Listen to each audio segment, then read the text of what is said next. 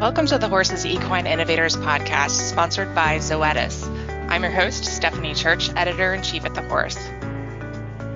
Every day, researchers at universities and other institutions around the world are investigating new ways to care for and understand our horses in the horse industry.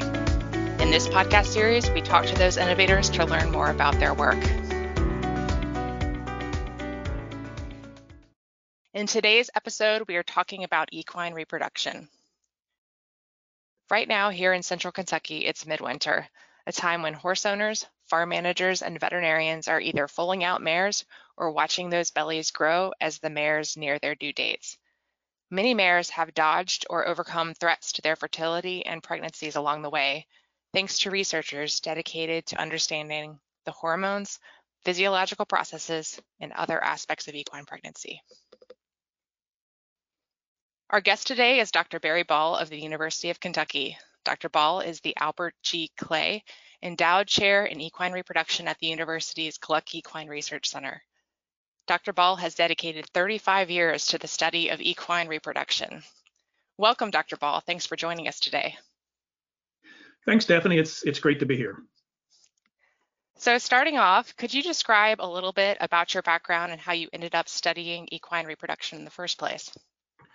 Sure. I was raised on a small beef cattle and barley tobacco farm in Southwest Virginia, not too far from Lexington, in fact. Oh, wow. I did my undergraduate studies at Virginia Tech in animal science, went on to the University of Georgia for veterinary school. Then I spent a year in practice in Abingdon, Virginia, near my home, in a large animal practice that did beef cattle, dairy cattle, and horses.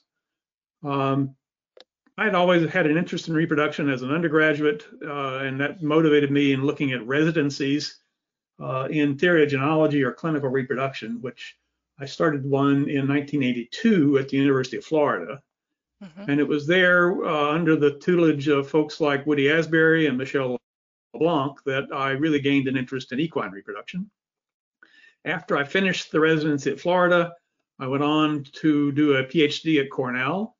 And that PhD was directed toward aspects of early embryonic loss in mares. And one of the primary findings that came out of that work was that in the aged subfertile mare, a lot of the infertility that we see is attributed to early embryonic loss. That a lot of those mares are pregnant in the first week or so of gestation, but the losses occur before we actually can detect pregnancy with ultrasound.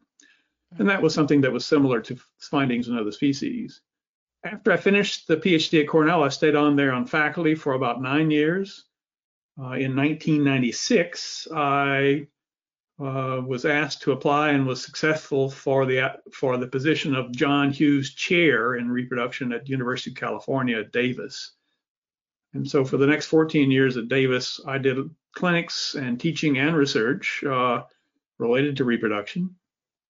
I was fortunate about midway through that stay to become or be awarded a Fulbright Senior Scholarship at the University of Cambridge. So I spent a year working with Twink Allen in his lab in Newmarket and gained some perspective on aspects of the clinical practice in Newmarket and surrounding areas. And then in 2010, the Clay Chair became open at the University of Kentucky. And I successfully applied and have been here since for the intervening 11 years. Wow, I didn't realize that you had worked under Professor Allen and Dr. LeBlanc and Dr. Asbury. They're such greats in this field. They were indeed. So what are a few of the specific areas you studied during your time at Gluck? Well, we've had a fairly diverse research program. Because the needs are many and we're trying to address as many as we could. But we focused in particular on normal and abnormal endocrinology in the pregnant mare and to a lesser extent in the stallion and non-pregnant mare. We spent a lot of time looking at normal and abnormal function of the placenta in the horse, particularly as it relates to things like nocardiaform placentitis and ascending placentitis. We've done work looking at the effects of diet on early pregnancy and mare fertility. And we've had an interest in aspects of contraception and sterilization in the horse, particularly as it relates to methods to control populations of feral horse, which you know is a real problem in the Western U.S. You've covered a lot of ground, it sounds like. So why don't we start by talking about placental function? What do our listeners need to know about the equine placenta and how it works? Well, the placenta in the horse is like most mammals. It has the basic functions of providing nutrition, oxygen, removing waste and CO2, and regulating fetal growth and development. And that's true for the horse as well. But the equine placenta and equine pregnancy is somewhat unique compared to the other domestic animals and a lot of other mammals as well, because it has a fairly unique endocrinology. Mm-hmm. So during equine pregnancy, the steroid hormones, estrogen and progestins, are both produced in relatively large amounts. Estradiol is produced beginning as early as around day 8 or 9 by the conceptus, and it continues to increase in production till we can measure it peripherally in the mare's blood, beginning at around day 40 to 60, and then reaches a peak at around 7 or 8 months of gestation in relatively large concentrations. It is the product of the fetus and placenta. So the fetus, the fetal gonad actually, produces the precursor androgen that's converted by the placenta into estrogens. And those estrogens show up in the mare circulation. And we don't really have a great idea of what the function of those estrogens are. In other species, those estrogens are thought to play a role in placental vascular development. The placenta is a very highly vascular tissue because it has to have a lot of blood flow to meet the demands of the fetus, particularly as you get into late gestation. The fetal growth is occurring mostly in the last third of pregnancy. So one of the questions we tried to answer, and I think we did answer to some extent, is what happens if we block estrogen formation? So there's some enzyme inhibitors, one called letrozole that we used in pregnant mares beginning at around 8 months of gestation, which block an enzyme called aromatase. And aromatase is the enzyme responsible for the production of estrogens by the placenta. Mm-hmm. And we found we could knock down these peripheral estrogens, or circulating estrogens in the mare by as much as 90+%, wow, which we did for the last several months of pregnancy. And in doing that, we wanted to see what's the outcome on the pregnancy. Fetal growth, blood flow to the uterus and placenta, is the fetus normal at birth, so forth. And interestingly, even though we suppressed estrogens by more than 90%, we didn't see differences in gestation length. The foals were normal at birth. Mammary development was normal. The only change we did see was that fetal growth was reduced by about 15%. We think, even though we couldn't measure changes in blood flow in the uterine artery, that it may still have had effects on the placental microvasculature, the capillaries and the branching of the capillaries that are important ultimately in placental exchange. So it gives us a handle on what those estrogens didn't give us necessarily the conclusive answer that we were looking for. The other piece of that puzzle for the mare that is, again, somewhat unique, shared a little bit with the elephant in terms of the kinds of progesterones that they see, is progesterone metabolism. And everyone is probably, or most folks are going to be familiar with progesterone as the hormone that's produced by the corpus luteum after ovulation and is responsible for maintenance of pregnancy. Mm-hmm. And the mare has that as well, but she also produces another type of progestin called 5-alpha dihydroprogesterone. So a big name, but it's a reduced form of progesterone that we'll call DHP.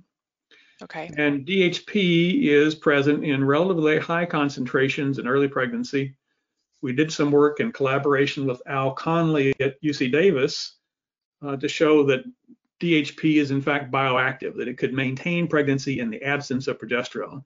And in fact, that's exactly what it does throughout most of gestation. So beginning around day 100, progesterone coming from the corpus lutea of the mare is reduced to almost baseline. DHP coming from the placenta becomes the predominant progesterone in the circulation. And it remains relatively high until about 10 months of pregnancy, and then it goes way up, and then it comes down again just before term. Now, most of that, again, is a placental function. So the progesterone is being synthesized, or the DHP and some related molecules are being synthesized in the placenta in relatively high concentrations.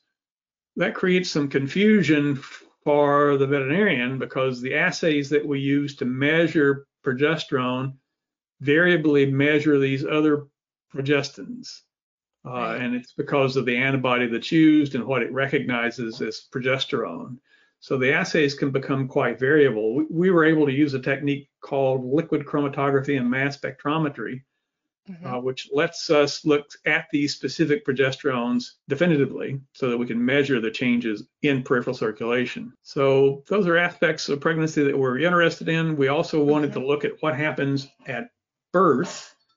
In most of the domestic animals, estrogens go up and progestins come down at birth. And yet, when you look at what's happening in the mare, estrogens are coming down and progestins look to be going up. But if you look with mass spec in the last few days of gestation, you'll find that in fact progestins are coming down. They are declining pretty rapidly because the enzymes in the placenta that make them are shutting off. So we see a similar change in the horse, but not quite in the same pattern that we see in other domestic animals. Okay, thank you. I've never heard the horse compared to an elephant before. That's a new one for me. Well, the elephant uses DHP as its primary source of progestin as well for pregnancy maintenance. So in that regard, it's quite similar. Hmm. But we've done some other things. If you'd like, we can chat about as far as placental function all day, in fact, because we've done quite a bit of work there. As I said earlier, regulation of placental vasculature is an important effect in terms of supporting the fetus because it takes a lot of blood flow for placental exchange, particularly as you get into late pregnancy. Mm-hmm. And some interesting work, kind of novel bioinformatics work that was done by Pooya Denny, who's now at UC Davis, looked at the role of maternal versus paternal genes on gene expression. And one of the genes that comes up in looking at those analyses is something called RTO1. RTO1 is principally expressed by the paternal gene, so the genes coming from the father, Mm-hmm. and is conversely regulated by other genes coming from the mother. And so it's pretty clear that the sire, or in this case, the stallion, is influencing placental development in favor of fetal growth. And that's generally the model that we see in most of biology, is that the sire likes to see a large, well-grown fetus. The dam has to conserve energy and conserve resources. And so her genes tend to favor a less well-developed or smaller fetus. So blood flow is one of those factors. That's really interesting.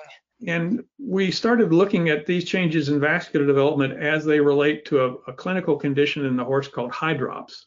Oh, yeah. And hydrops is not very common in the horse, but we do see cases that basically involve the accumulation of large abnormal amounts of fetal fluids and edema of the placenta. When we looked at the gene expression and vascular development of the placenta, we were able to show that RTO1 expression was decreased. So there's the genes that are favoring placental development or vascular development were reduced, that placental vascular development was reduced in these mares with hydrops. So there are some effects that we can measure pretty specifically that seem to be related to this disease. Also implies, although not definitively, that the stallion may have a bigger role in conditions like hydrops than we've thought in the past. That's really interesting. I think about, my family has only ever bred 3 foals over the year, and I wasn't there when they foaled, but I've been there at foalings before, and I've seen people collect the placenta and look at it, and really, it's an organ that forms right during gestation. It wasn't there before, it's there now, and it's so interesting, the vascular aspect of it and the contributions of the sire that you're describing. You can tell a lot from the placenta after it's been expelled, right? Well, I think it's always something that's good to examine to be sure, that it's all there, because retained pieces of the placenta can cause a problem for the mare. But also areas that the villi or the little red velvety covering is missing, because that basically mirrors the lining of the uterus. So we know that as mares get older, sometimes they get scarring and damage to the uterus, and villus formation is impaired, which can reduce fetal growth. So yeah, you can grossly, there's quite a lot. Histologically, there's a lot that can be determined by looking microscopically. There's lots of testing. We've extended that evaluation, though, to look at gene expression. Mm-hmm. And that's where most of this data that I'll talk about today comes from, is looking at the entire pattern of gene expression in the tissue based on high throughput sequencing. Gives us a whole new perspective in terms of changes in the placenta that may be important. And there's another one I can talk about if we've got a second. Sure. And that's related to red bag placenta or premature placental separation. Yes. That is a relatively common problem in the horse. And just to put everyone on the same page, red bag placentas are formed or occur when the placenta separates from the uterine lining without rupturing. And so the usual presentation for these is that the chorion, the red velvety membrane, appears at the vulva first, rather than the amnion, the white slick membrane that usually surrounds the fetus. The problem with the premature separation is that as the placenta starts to separate, it loses the ability to exchange oxygen. And so fetal asphyxia or suffocation is a real concern. Mm-hmm. So in 2019, we had a visiting scientist from Japan, Dr. Murase, who did a study looking at red bag placentas. We collected these from the diagnostic lab and also on the farm and looked at changes in gene expression. So again, we're looking at thousands of genes, and he was able to identify, I think it was 2,500 genes in the red bag placenta that changed expression compared to the normal postpartum placenta, which is a huge number of genes, and you'd go insane trying to look at each one individually. So the techniques that are used there are to use pathway analysis. And here is a place that we can take advantage of information from other species like the human and the mouse, because there's a lot of information there to sort of put these changes into some kind of perspective. And when you look at the red bag placenta, not surprisingly, connective tissue changes are high on the list. So collagen, which forms the basis of most of the strong underlying tissues in the placenta, is different. The enzymes that degrade collagen, proteases, are also differentially expressed, as well as changes in inflammation, which we knew already, and also genes associated with hypoxia of the tissue. So all those things seem to be feeding into this loop that causes or is associated with red bag placenta, which is something we've really had very little information on in the past beyond the clinical presentation and pathology that we could describe. Wow, you guys have learned a lot from the gene expression, that's for sure. So going back to placentitis, which you mentioned earlier, could you describe a time when you faced multiple cases of placentitis? Well, probably the most common one and the most well-known in central Kentucky would be nocardiaform placentitis. That particular problem has occurred episodically over the past 30 years as not really outbreaks, but certainly increased numbers of cases showing up in some years as opposed to others. Ascending placentitis or bacterial placentitis in the mare is usually not seen as an outbreak per se. That's usually more sporadic, although it's still a problem in terms of fetal death and compromise. Okay. So nocardiaform placentitis would be the one that's probably most relevant to not outbreaks, but at least increased incidences of the diseases that we deal with regularly. And so why does nocardiaform placentitis happen? That's the million-dollar question. I mean, things we've learned about it give us some insight, but we really don't understand the overall pathogenesis. One of the things we do have pretty good information on is over the last 30 years looking at the association of climate and the incidence of this disease. And one of the things we described was that if you have weather in August and September, late summer, that is unusually hot and unusually dry, the number of cases of nocardiaform placentitis that will appear the following winter and spring will be increased. So there's a pretty strong statistical interaction between those variables and the incidence of nocardiaform placentitis. Why is still not clear. I think it's very likely some kind of environmental variable that's associated with those climate changes, but we don't yet know what that variable is. our variables are. We have some guesses, but we really don't have a firm idea. But beyond that, we tried to cause this disease, because one of the problems in trying to study it is its incidence is very sporadic and unpredictable to some extent.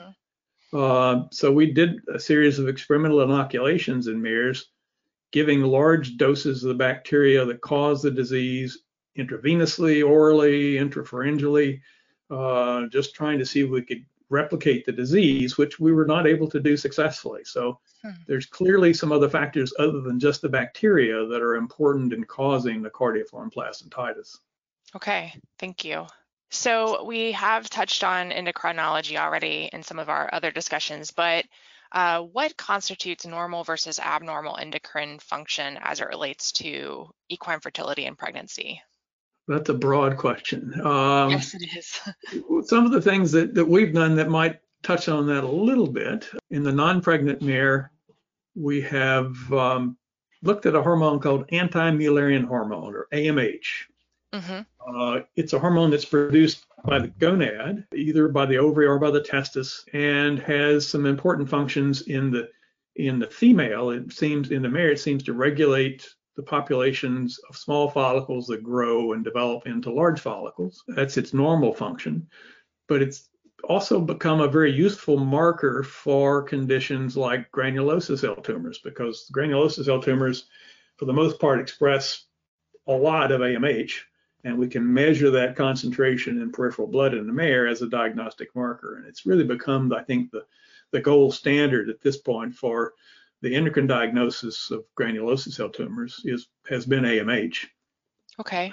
It's also produced in the testis, and it can be used as a marker for cryptorchidism in the stallion. If there is a stallion or a gelding that has a questionable history in terms of castration, then it's one of the tools that can be used to look for evidence of a retained testis. We were interested in it also because it is associated with something called follicular reserve. And the idea behind that was that in most mammals that have been studied, the number of follicles that are present in the ovary at or around birth is maximal. And the number of oocytes then continuously decline throughout the life of the female until they are depleted. In women, that can be associated with menopause. The horse doesn't really have a menopause, but older mares can undergo reproductive senescence. So they basically have very few follicles and don't ovulate, or have irregular estrus periods. And we were able to show that AMH can, to some extent, predict populations of follicles on the ovary, and that it also can be a predictive marker for fertility. So as AMH declines in the older mare, the population of follicles declines, the number of normal oocytes available is reduced, the incidence of embryo loss goes up. And we can show that on a population basis, although using it individually to predict that for a single mare becomes a much more challenging enterprise. So, going back to granulosa cell tumors, can you maybe briefly explain the significance of those? What effects do they have on the mare? Sure. Granulosa cell tumors are probably the most common gonadal tumor in the mare, and one of the more common tumors in the horse generally. They form, the ovary becomes enlarged. Eventually, the opposite ovary, if it's not affected, which it usually isn't, is shut down because of inhibition by endocrine products from the tumor. And these mares can present different types of behavioral changes. The one that's most pronounced is that they become stallion-like. So they'll become aggressive, they'll mount other mares, they'll show some behavioral problems that are pretty dramatic in some cases. They can also stop cycling to some extent, or they can have persistent estrus. That's much less common. So the common presentation is a mare that's showing a lot of stallion-like behavior and not having normal reproductive cycles. Okay. Now, you mentioned earlier that you've done some work on feeding the broodmare. Can you tell us a little about what you learned in that research? Sure. This has been an interest for some time, and it was motivated by anecdotes from veterinarians and nutritionists in this area that indicated that they occasionally saw problems with mares with fertility problems and embryo loss problems, in particular in mares in early gestation on lush spring pastures. And that's been described a number of times through the years. Dr. Swerzik, for example, has described those kinds of problems, but we haven't had a very good handle on what's actually going on. There's research in cattle that suggests that if you feed them a very high protein diet, one of the things that you will eventually affect is circulating concentrations of urea. Urea is a nitrogenous waste product that's produced and excreted normally. But with deamination of proteins or removing ammonia groups from proteins, one of the things you do is you start to bump up concentrations of circulating urea in the blood, in reproductive tissues, in the follicular fluid, and so forth. And there's pretty clear evidence in cattle that excessive dietary protein can cause problems with early fertility and embryo loss. So we wanted to ask the same question for the mare. And we basically created a model that involved feeding mares urea as a supplement. And by doing so, we can increase their urea concentrations in blood pretty dramatically, and looked at changes in things like uterine pH. So when you feed the mare urea, you can change the pH of the uterine environment. You can alter compositions of follicular fluid and blastocele fluid. So there are measurable changes in early reproduction as well as changes in gene expression in the endometrium or uterine lining associated with feeding urea. So we at least established the proof of principle that urea concentrations can have measurable effects on the reproductive tract.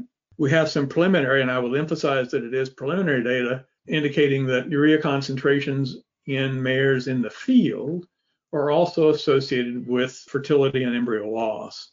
Those are preliminary data, not by any means definitive, but enough to, I think, point the direction that one of the things we should be considering is mares that are on lush spring pasture, receiving a lot of supplement in terms of concentrate, that might be a consideration in terms of effects in some of these previously described outbreaks of reduced fertility and embryo loss, that would be an area that needs to be explored further. That's really interesting. So you also had mentioned earlier on some interesting work that you've done on contraception and sterilization in the mare. Could you describe what you and your colleagues determined with that research? Sure. This has been an interest for a long time. Having spent time in California, I got involved a little bit with the feral horse problem in the West. And as you're probably aware, it continues to be a significant problem for the Bureau of Land Management in terms of balancing the needs and demands, pasture and grazing land for animals in the West with the ever-growing population of feral or wild horses. And one of the solutions has been to try to regulate reproduction, which turns out not to be an easy thing to do. There have been a lot of different attempts through the years. None have been terribly successful beyond perhaps vaccinating mares against zona pellucida antigen.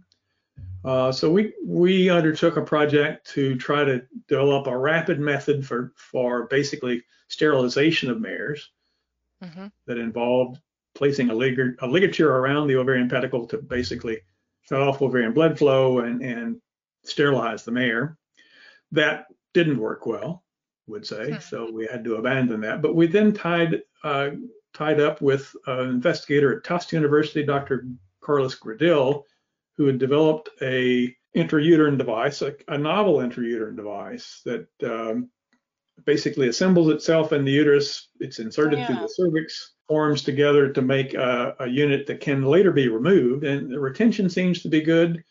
Contraception seems to be good. Adverse side effects don't seem to be too severe. And the testing in that is still continuing. But although I think they're now ready to start taking that into the field and putting it into a larger number of animals. So I am enthused that may offer a cheap, easily applied, and relatively long-term effect for contraception in the feral horse, which may also have some application for the domestic horse. Not so often, but there might be a few cases where that would be of value.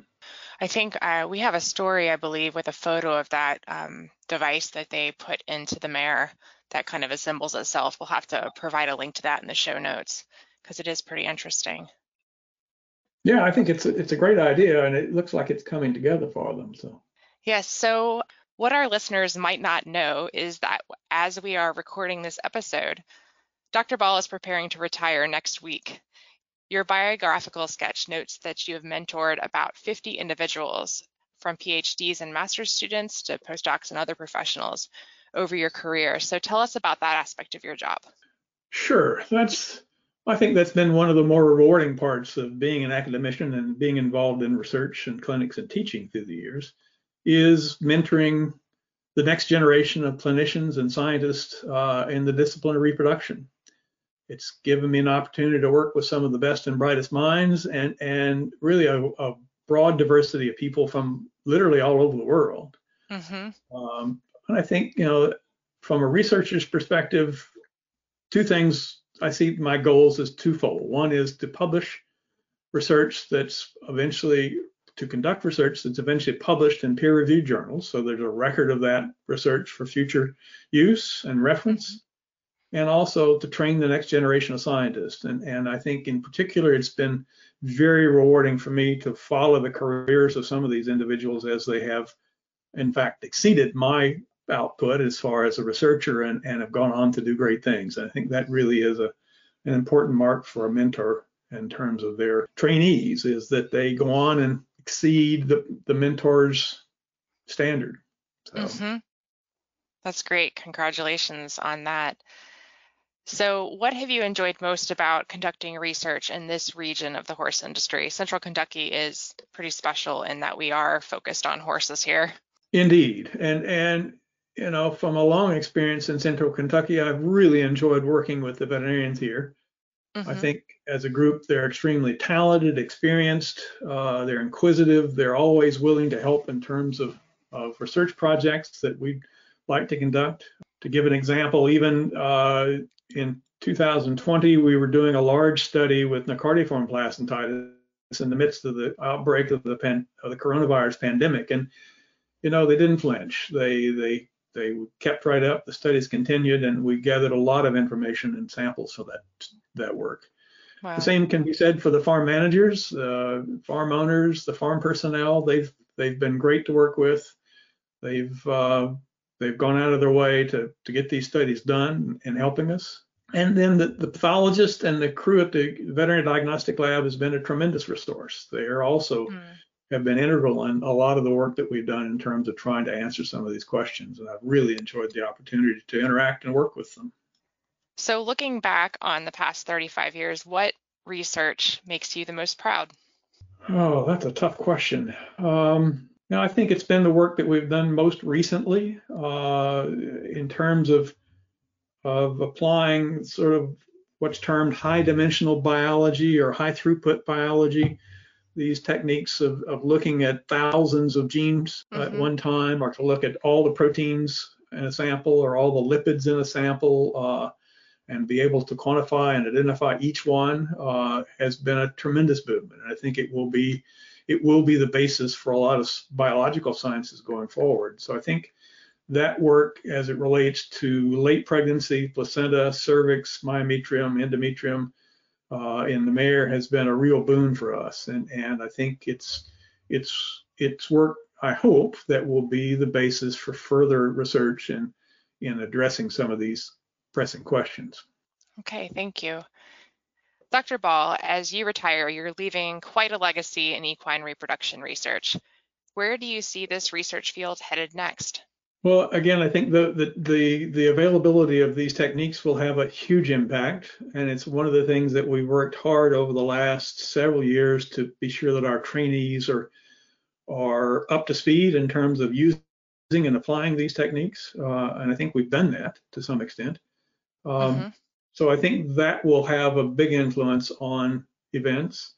Continuing to do field studies so that we can take the work that's been done in the lab into the field and confirm that, in fact, the models that we use in the lab are valid in the broader setting of the population of animals that we're interested in.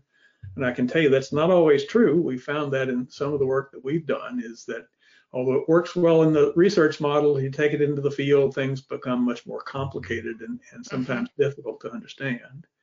So I think those are all things that will help the next generation or the next clay chair to move ahead, is the ability to interact with the veterinarians and the farm managers in the field, and how their questions are being addressed by research that we're doing at the Gluck Center. Wonderful, thank you. Thank you very much, Dr. Ball, for sharing your time and expertise with us today. It's been my pleasure, Stephanie. Thank you very much. I also want to thank our sponsor, Zoetis. For more from The Horse, visit thehorse.com, sign up for our newsletters, or look for Ask the Horse Live wherever you listen to your favorite podcast. If you like what you've been listening to and learning, please do all the things you would do to support a podcast you enjoy. Rate, subscribe, review, and share it with your friends. Please join us next time as we talk with the horse industry equine innovators.